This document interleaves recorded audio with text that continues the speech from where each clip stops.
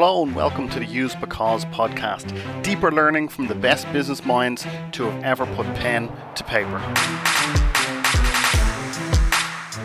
So the book Good to Great by Jim Collins is an interesting one because it's a book about how some businesses went from being good to being great. So companies or businesses that already existed, what was at the inflection point, say, where they went from kind of trundling along to, rocket ship growth, what happened? And the reason it's interesting is because this book he started it in 1996. I think he released it in 97 or 98 or maybe sometime after that. And some of the companies that are uses as case studies are now no longer great. They no longer exist. Probably the most famous one is Fannie Mae, which was I think they were mortgage brokers or real estate or something who all went sideways when the crash happened in 2008.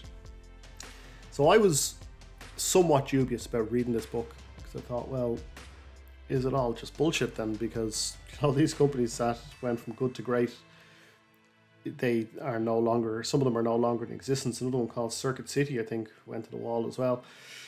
And he wrote a follow-up book called what's it called? I have it here. It says How the Mighty Fail. I haven't read that one yet.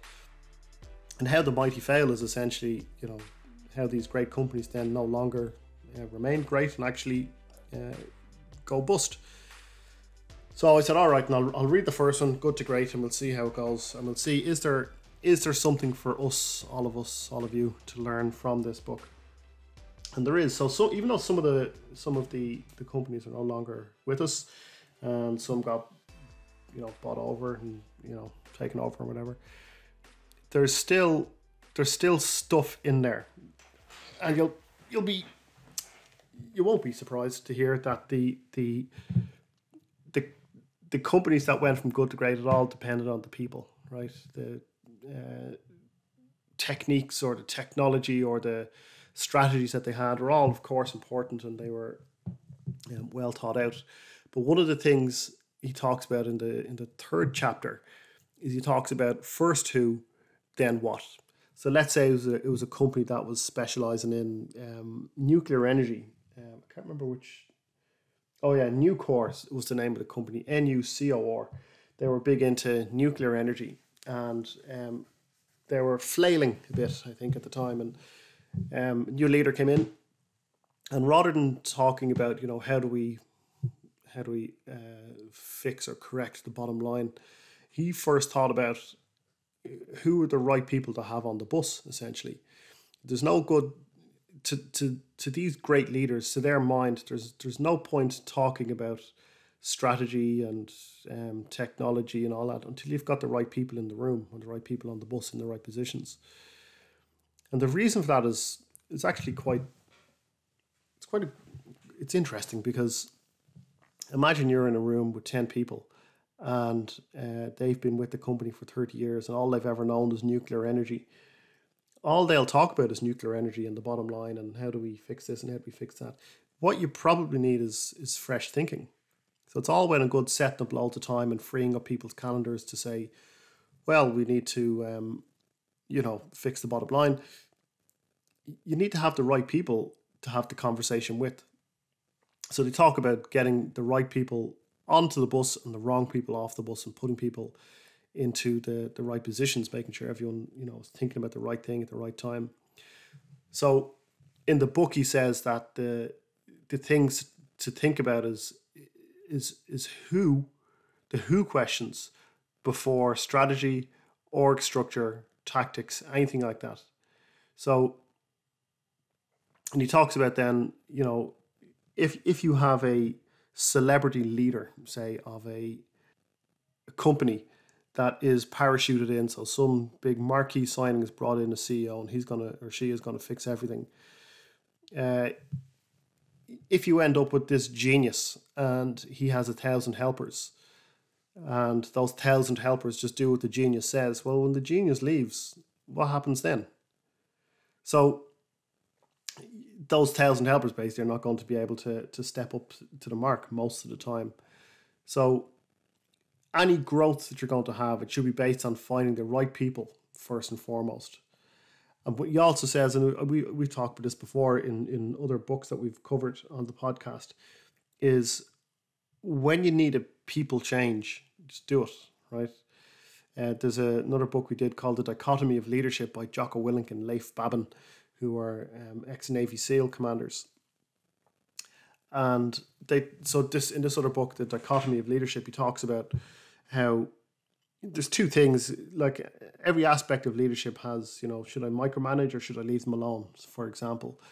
And that's the dichotomy that you're trying to balance the whole time. And he talks about, should I fire somebody or should I continue to coach them?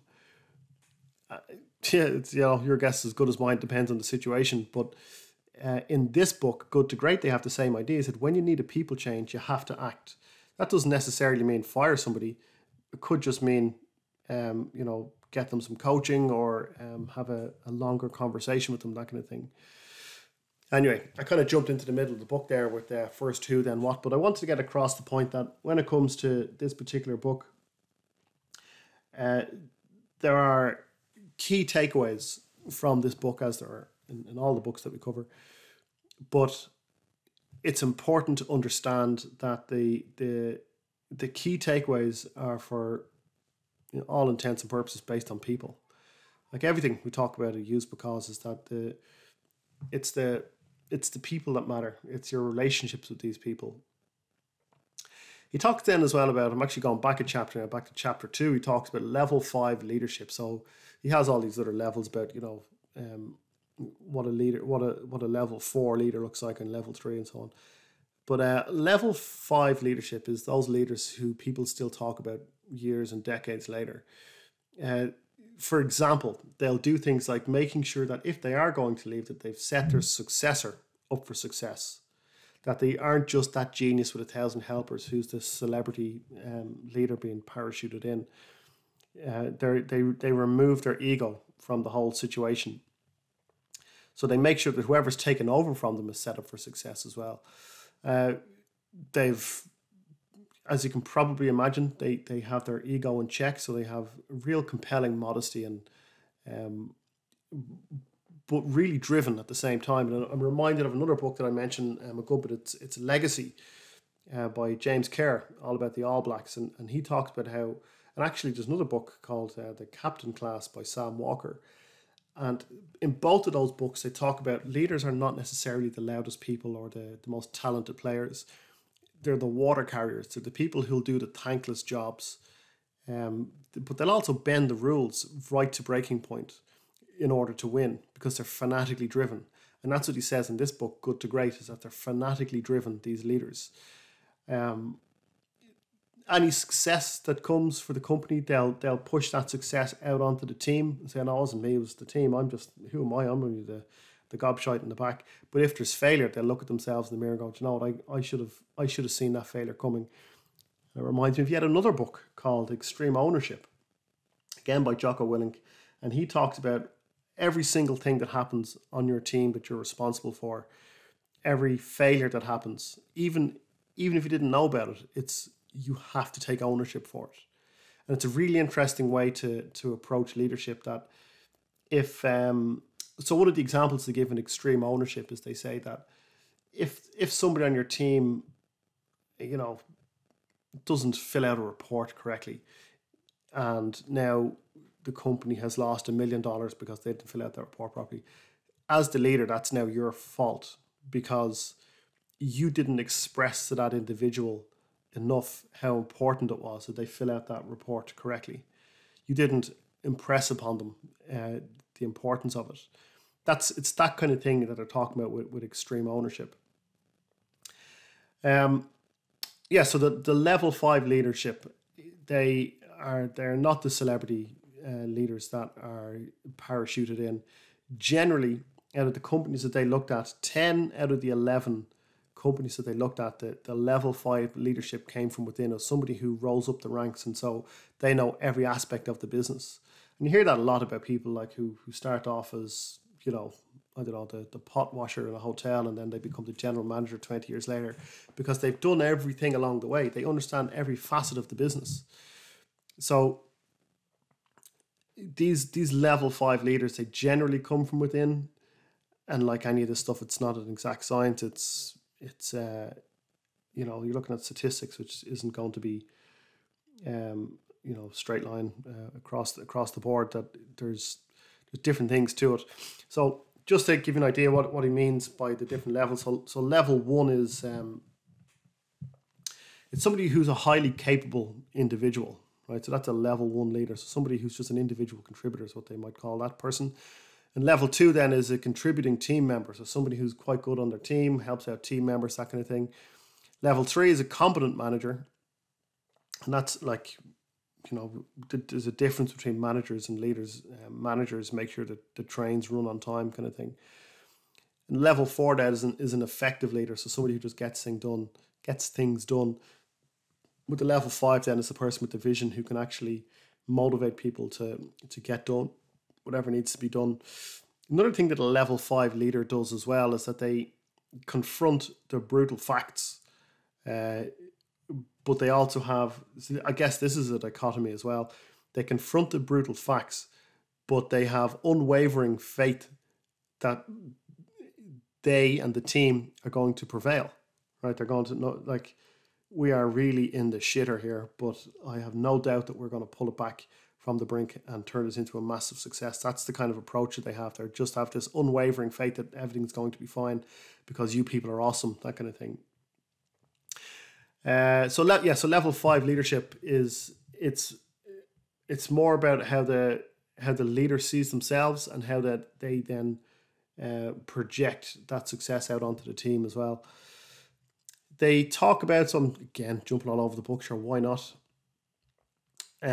In chapter 4, they talk about confronting the brutal truth, but they never lose the faith, which I just said. So they have that unwavering faith that they're never going to lose the faith that it's all fixable.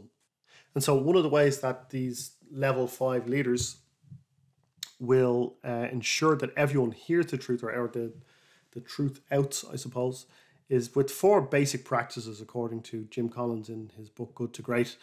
1, they lead with questions, not answers. I've said this before, but there was, in a different incarnation of use, because I was like the traveling salesman going around delivering presentations and training into companies. I remember meeting a CEO before who I was in his office, and he was kind of coming in, and as we shook hands and he made his way around to his side of the desk, he goes, "I believe you're the man with all the answers." And I said, "I'm actually the man with all the questions. You're the man with all the answers." And that's a really key thing for any leader to be aware of, is that there's no point in the CEO going in there and, trying to tell people this is how it's going to be. Then you end up being that genius with 1,000 helpers, and you're not getting to any consensus of truth, I suppose. So you have to lead with questions, not answers. The second thing then is you engage in dialogue, not coercion. So, and this is easier said than done, right? There's that great quote from George Bernard Shaw that the illusion with the problem with communication is the illusion that it's taken place. And so the problem with communication is the illusion that it has taken place. So as a leader, you have to engage in dialogue and not coercion. So you can't ask somebody a leading question, to kind of make them say the thing that you want them to say. You have to have an open conversation, and you have to make sure that they feel safe having an open conversation. And by safe, I mean that they don't feel like they're going to be screamed at or going to be punished because they surface some brutal truth, and that's their reality, if you like. Third thing then is to conduct autopsies without blame. So again, this is such a delicate thing to do as a leader, is to, if something goes sideways, a marketing campaign, just after 3 months of work, it doesn't give the results that you were expecting to get, is conduct that autopsy without blame. Even though it might be really obvious who's to blame, you kind of have to think about there's this thing in NLP, in neuro-linguistic programming, these things called presuppositions, and they're kind of little rules to live by, little ways to kind of frames, I suppose, to see the world through. And one of them is that there is that everyone is doing the best that they can with the information that they have.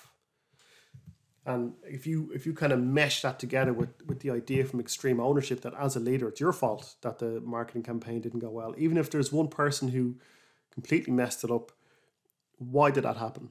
So you're looking to conduct this autopsy without blame, right? Without, you kind of almost have to remove your own emotion from it and make sure that the people that you're conducting the autopsy with know that this isn't a blame game. If somebody only half-arsed it, then why? Why did they only half-arse it? What can we do to make sure that everyone is fully on board the next time? Maybe they just weren't bought in, or maybe they were being told what to do rather than being asked what their opinion was. There could be a million different reasons as to why they were half-arsing it, right? So conduct the autopsies without blame. The fourth thing then they say is to build red flag systems that mean info cannot be ignored, right? And what that means really is that anyone can raise a red flag. Everybody has permission to raise a red flag. If they think something is going to go sideways, then they absolutely have permission to bypass all normal channels of communication and go straight to the CEO or straight to the COO or whoever it is and say there's a real problem here on the production line of whatever thing you're working on. And you have to have that system built that people can pull that cord or raise that red flag, and it absolutely cannot be ignored. I think that's a huge thing, that it empowers everyone to be looking out for it empowers everyone to be looking out for problems, but it also makes everyone feel like they're part of a team. Like I have just as much responsibility as a CEO to spot things that are going sideways. I think that's a huge one.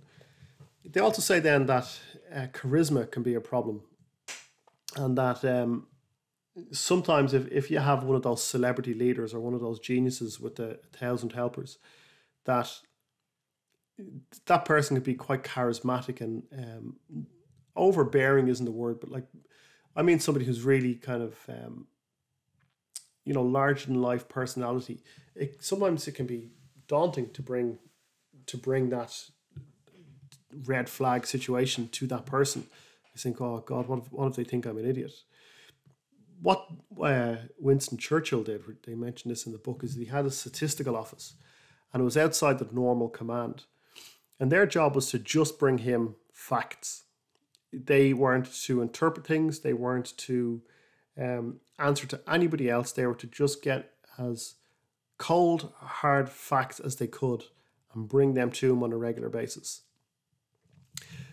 So can you think about that for your own business? Or even like if you're just running a team of 3 people, can you do some version of that where you have a statistical office where, that could be built into the red flag system as well, going, I just want cold hard facts. If you think something is genuinely not going to work or something has started to go wrong on us, you have to come and tell me. But then as a leader, you have to think about your own charisma as well. And it can be obnoxious to think that you're charismatic, I suppose. But if you think people do look up to you and are a little bit enamored by you, then you have to kind of find a way past it, or find a way to give them a way past that they're not overawed by your charisma either.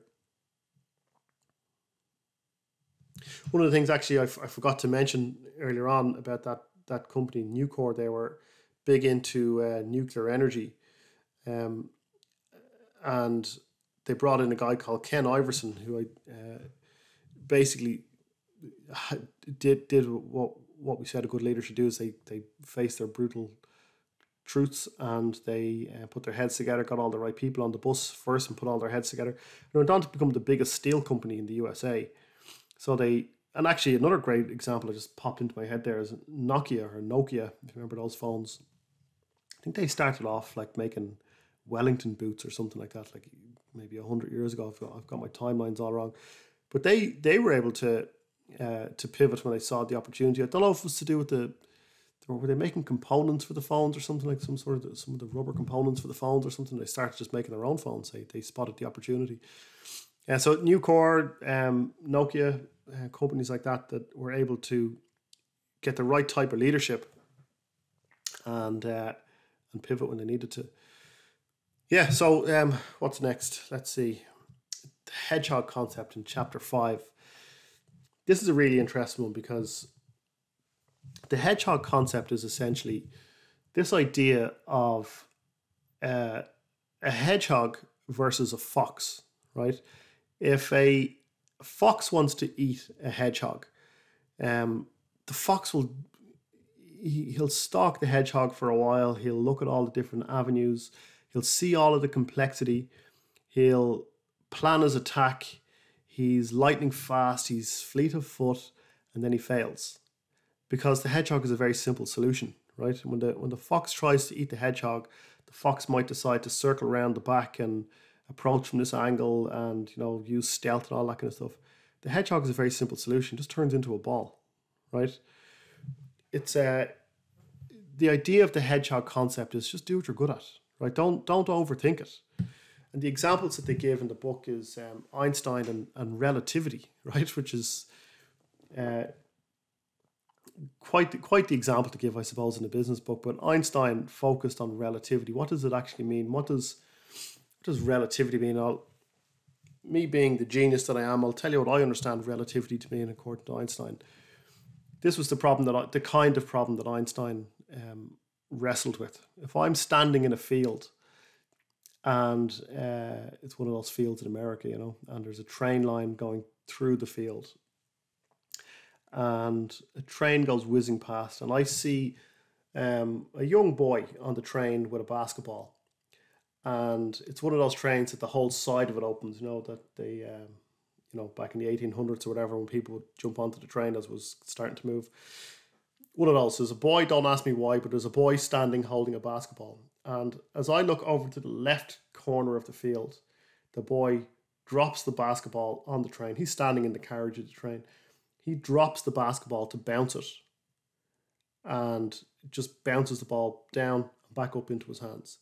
But by the time because the train is moving so fast, the distance between when the boy dropped the ball, it bounces and bounces back up into his hands. How far did the ball move? That's what Einstein was asking about with relativity. From the boy's point of view, it didn't really move at all. It bounced straight down and straight back up into his hands. From my point of view, if I'm standing in a field, the ball left the boy's hands at the leftmost corner of the field as I'm looking at the field. As the train whizzes past me, the ball bounces back up into the boy's hand, and maybe it's moved 100 meters, 200 meters. And that's what relativity is. That's my understanding of relativity. Please bombard me with all the things that I'm wrong about when it comes to relativity. It's relative to the person. It's relative to your point of reference. Anyway, that's the point to get the example to give in the book. The other example to give then is Darwin and evolution. He just cared about how do things evolve. They stuck at what they were good at. Einstein didn't start a podcast. Right? He just focused on, and actually one of the things Einstein said as well, it's a great quote, is a book by Walter Isaacson about Einstein, a biography, and I think it's in that book. There's a quote from Einstein that he says, "I'm not smarter than anybody else. I just stick with a problem for longer." Anyway, the hedgehog. The hedgehog is a very simple solution. Just he sticks at what he's good at. And that's the whole point when it comes to these companies, is that they should know what they're good at. Like if I look around at the 1,000 people that I have or the 3 people that I have, what are we good at? What are the things that we should stick at? And what are the things that the people that I'm surrounded by can do? But then also, actually, do you know what? Before I say the also bit, it reminds me of, I'm recording this during the Olympics, the 2020 Olympics in 2021. But in 1998, the Great Britain rowing team, I think it was the 8-man rowing team, they decided they were going to try and win gold at the 2000 Olympics. And in order to do that in such a short space of time, in that 2-year window, they had to rethink everything that they did. And one of the questions that they would ask themselves was, will it make the boat go faster? Everything they did, the type of pillow they used on their bed, should we train now or train later? Will it make the boat go faster? That there, I think, adds into the hedgehog concept. What are we good at? Like, what are we deeply passionate about? Where can we be world beating? Where can we dominate? what do these things, all these raw materials, these transferable skill sets that everyone has, what does it all add up into? And it's easier said than done, and that's why you have those conversations about brutal truth, and you also make sure you have the right people on the bus to have the conversation with. And it's okay for people to have shouting matches and screaming and shouting matches if that's what's going to help you get to that North Star, if you like. Now I can't remember what the also was. I said I was going to say also something else, but I can't remember now, so it'll come back to me. So there's three things that three intersecting circles is what he talks about in the book when it comes to this strategy. One, this is what I said already, kind of like, but just to give you exactly what they say in the book, it says, one, what can you be the best in the world at? That's the first circle. Two, what drives your economic engine? Profit per unit or per end user or whatever the thing is. And three, what are you deeply passionate about?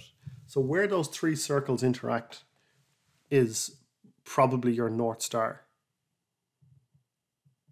So this idea, these three intersecting circles, is not about your strategy or your goal or your plan or your intention. It's what can you be the best at? The things, remember, this is for a company that's already up and running. It's already generating profits of some description. Maybe they're starting to head in the wrong direction. So if you're going to arrest that decline, they're the things you think about. What can we be the best in the world at? What drives your economic engine? And what are you deeply passionate about? And that'll start to give you your North Star. In chapter 6, then, they talk about a culture of discipline.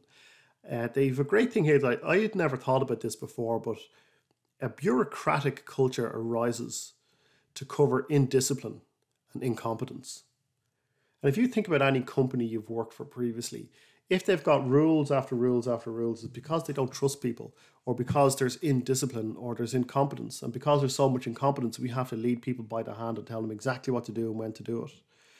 Where if there's a culture of discipline where people are just, so again, just these random things pop into my head. I worked for a restaurant in Toronto many years ago when I was 19 called Marche.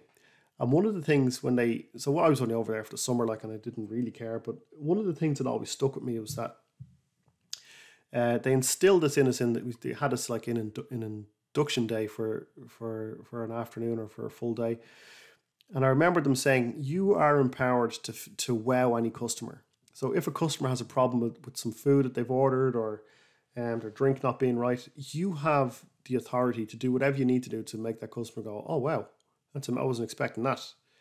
That always stuck with me going, because then what I would do is I would start to look for opportunities to wow customers, to give them free stuff or to go above and beyond because I was empowered to do it. And I think that's what they're talking about here, that kind of thing, a culture of discipline where there didn't need to be reams and reams of policy written out about, well, if the customer's burger looks like this, then you're able to give them that. If this happens, then you can do that. That would happen if somebody was incompetent or they were indisciplined. But if you have a culture of discipline or a culture of just trusting people, of course, some people will mess it up and take advantage. But the vast majority of people want to be empowered. So get the right people on the bus and the wrong people off. And discipline is not just about action. It's disciplined people with thought. So, you have to be say if you're having that kind of a conversation with your team about what our objectives are for the next 12 months, you have to be disciplined in your thought as well. It reminds me of the Edward de Bono book, the 6 Thinking Hats, where he talks about this.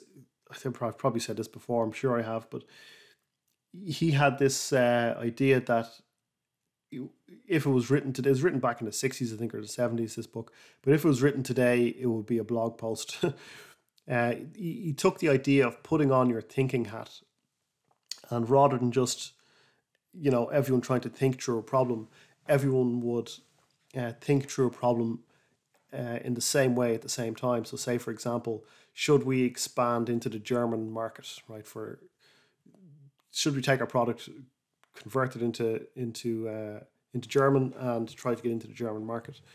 And rather than everyone just kind of talking over each other and saying, that's a great idea, it's a terrible idea, let's think about it in the same way. Tell me everything that's terrible about this idea. So that's a disciplined thought. Tell me everything that you can think of that's terrible about this idea. And then, so that would be one of the colors. I think that's like the black hat or something.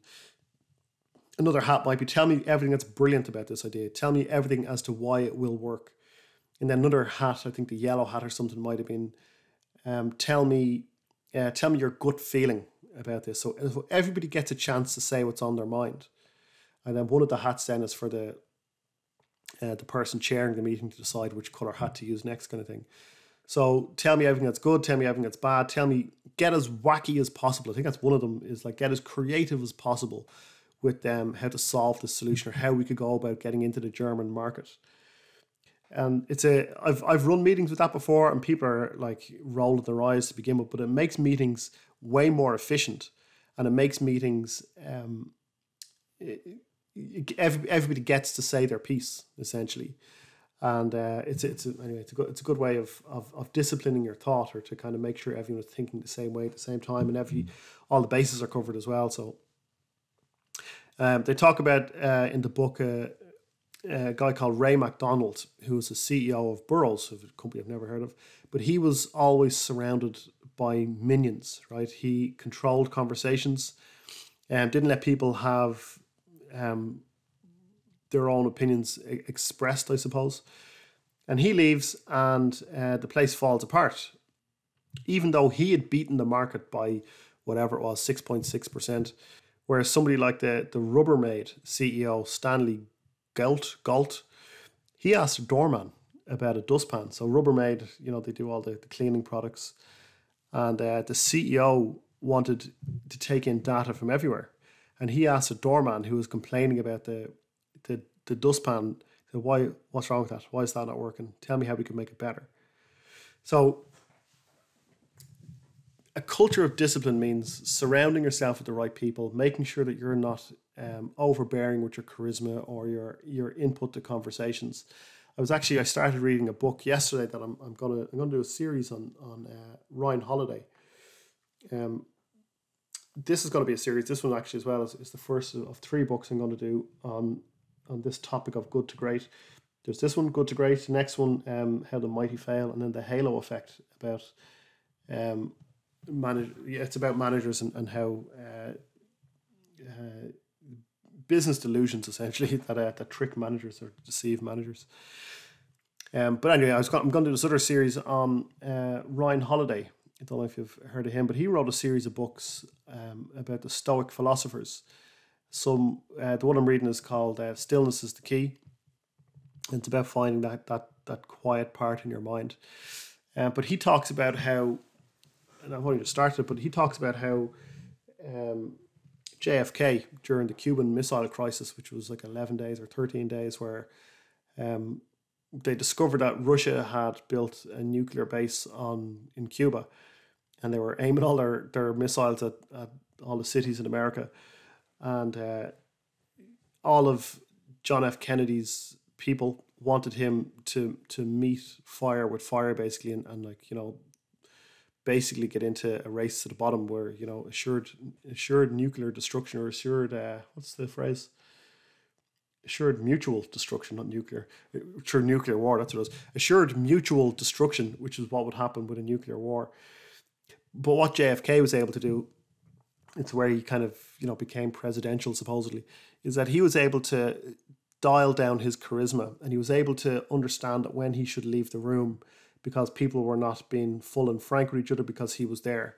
So in order to let his team have full and frank discussions, he'd leave the room at certain points because he knew his presence or his charisma was stifling the conversation. So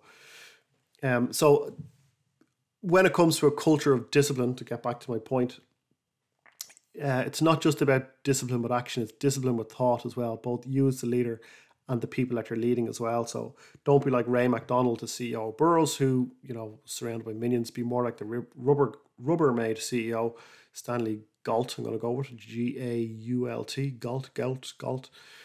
Ask people, their opinion. Ask the people at the coalface what's right about this and what's wrong about this. So to bring this whole thing home, essentially,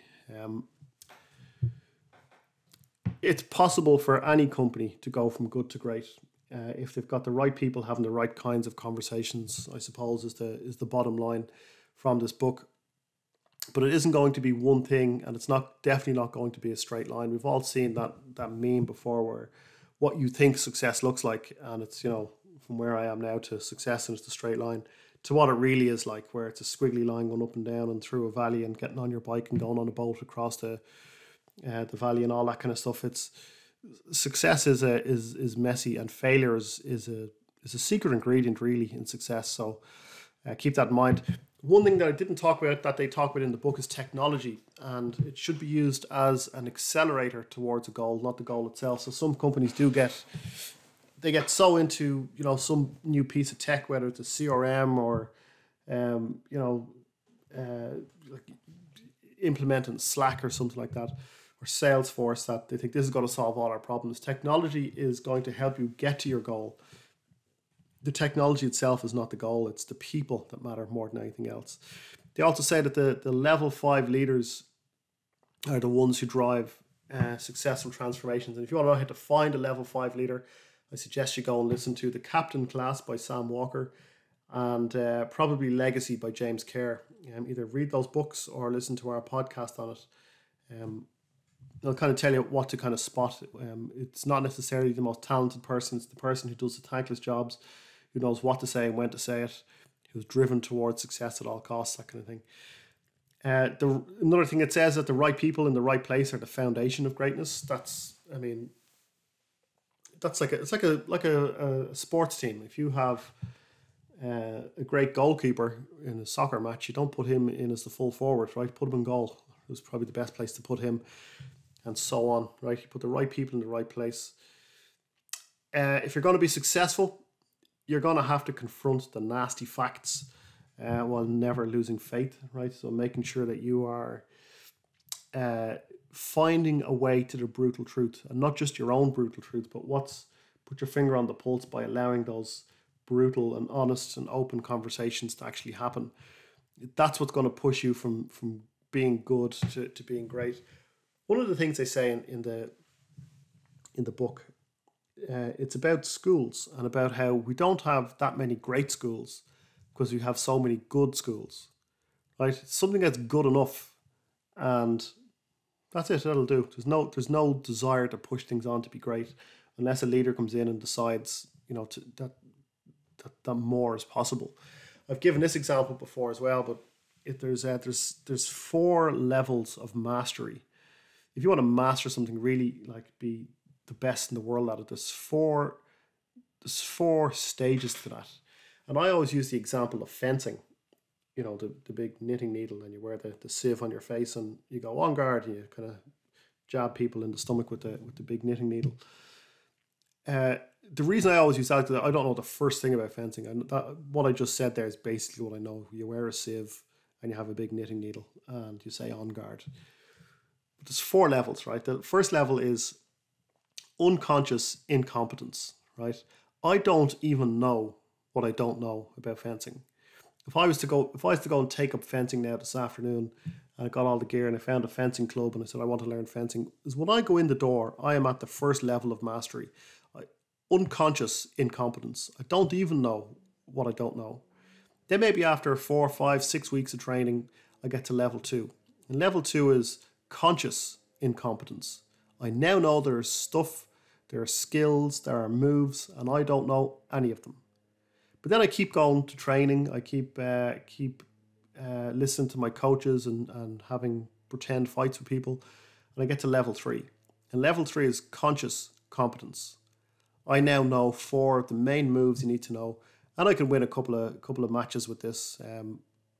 Probably won't get to gold in the Olympics, but I can kind of hold my own with these main 4 moves. I know I'm consciously competent, right? I'm going to, when I get into this match, I'm going to try this move, and I'm going to see how it goes. And that's where most people stay. That's where most companies stay, is at that level of good. They're consciously competent. We're good at this. This marketing campaign usually works. This sales script, usually goes pretty well for us. We'll see how, we'll just kind of keep doing that. But to get to the last level, right, which is unconscious competence, and that is It just happens. I get into this flow state. I don't even know how I did it. I came up with this move in fencing that I had never even thought of before. I don't even know what happened. It's that muscle memory kind of thing. And the way you get from level 3 to level 4 is deliberate practice. It's like all of the things that we talk about here on this podcast, any of the things from this book or any of the other books that we cover, it's to get to unconscious competence. So get to a point where I'm not even aware of how I'm doing it, or how I got to this level of competence. It's through deliberate practice. And that's what a great leader is going to do as well, that level 5 leader. To take a company from good to great, he's going to deliberately practice some of these things. He could deliberately practice, or she could deliberately practice, deciding to have a statistical office. How will I make sure I only get hard facts about our sales pipeline? Who would I talk to? How would I set somebody up outside of the normal chain of command? Or it could be, how will I make sure that we have brutally honest conversations without anybody really taking offense? How do I set that up so that people come into this Zoom call, as it probably will be these days, or into this conference room, knowing that we are going to lay it all out on the ground and we're all going to shake hands at the end? Right? How do I do that? How do I deliberately practice understanding what we're good at, what our product or our revenue engine is, and what we're passionate about? How do I find out those things for my team or for my entire company? Think of it this way. Nike do not sell crisps. They could, but they don't, because it doesn't fit into their brand. It's not what they're passionate about. It's not what their product engine is, or their product engine, their revenue engine. And they won't be the best in the world at it if they start selling crisps. Right? There's other people who are better at it than them. So leaders have to create an environment where the brutal facts are aired without hesitation, and they have to have a culture of regular, rigorous self-discipline. And just remember the hedgehog concept. Right? The hedgehog concept is what is going to help you get from good to great. And that's it. Thanks for tuning in. Talk to you all again soon.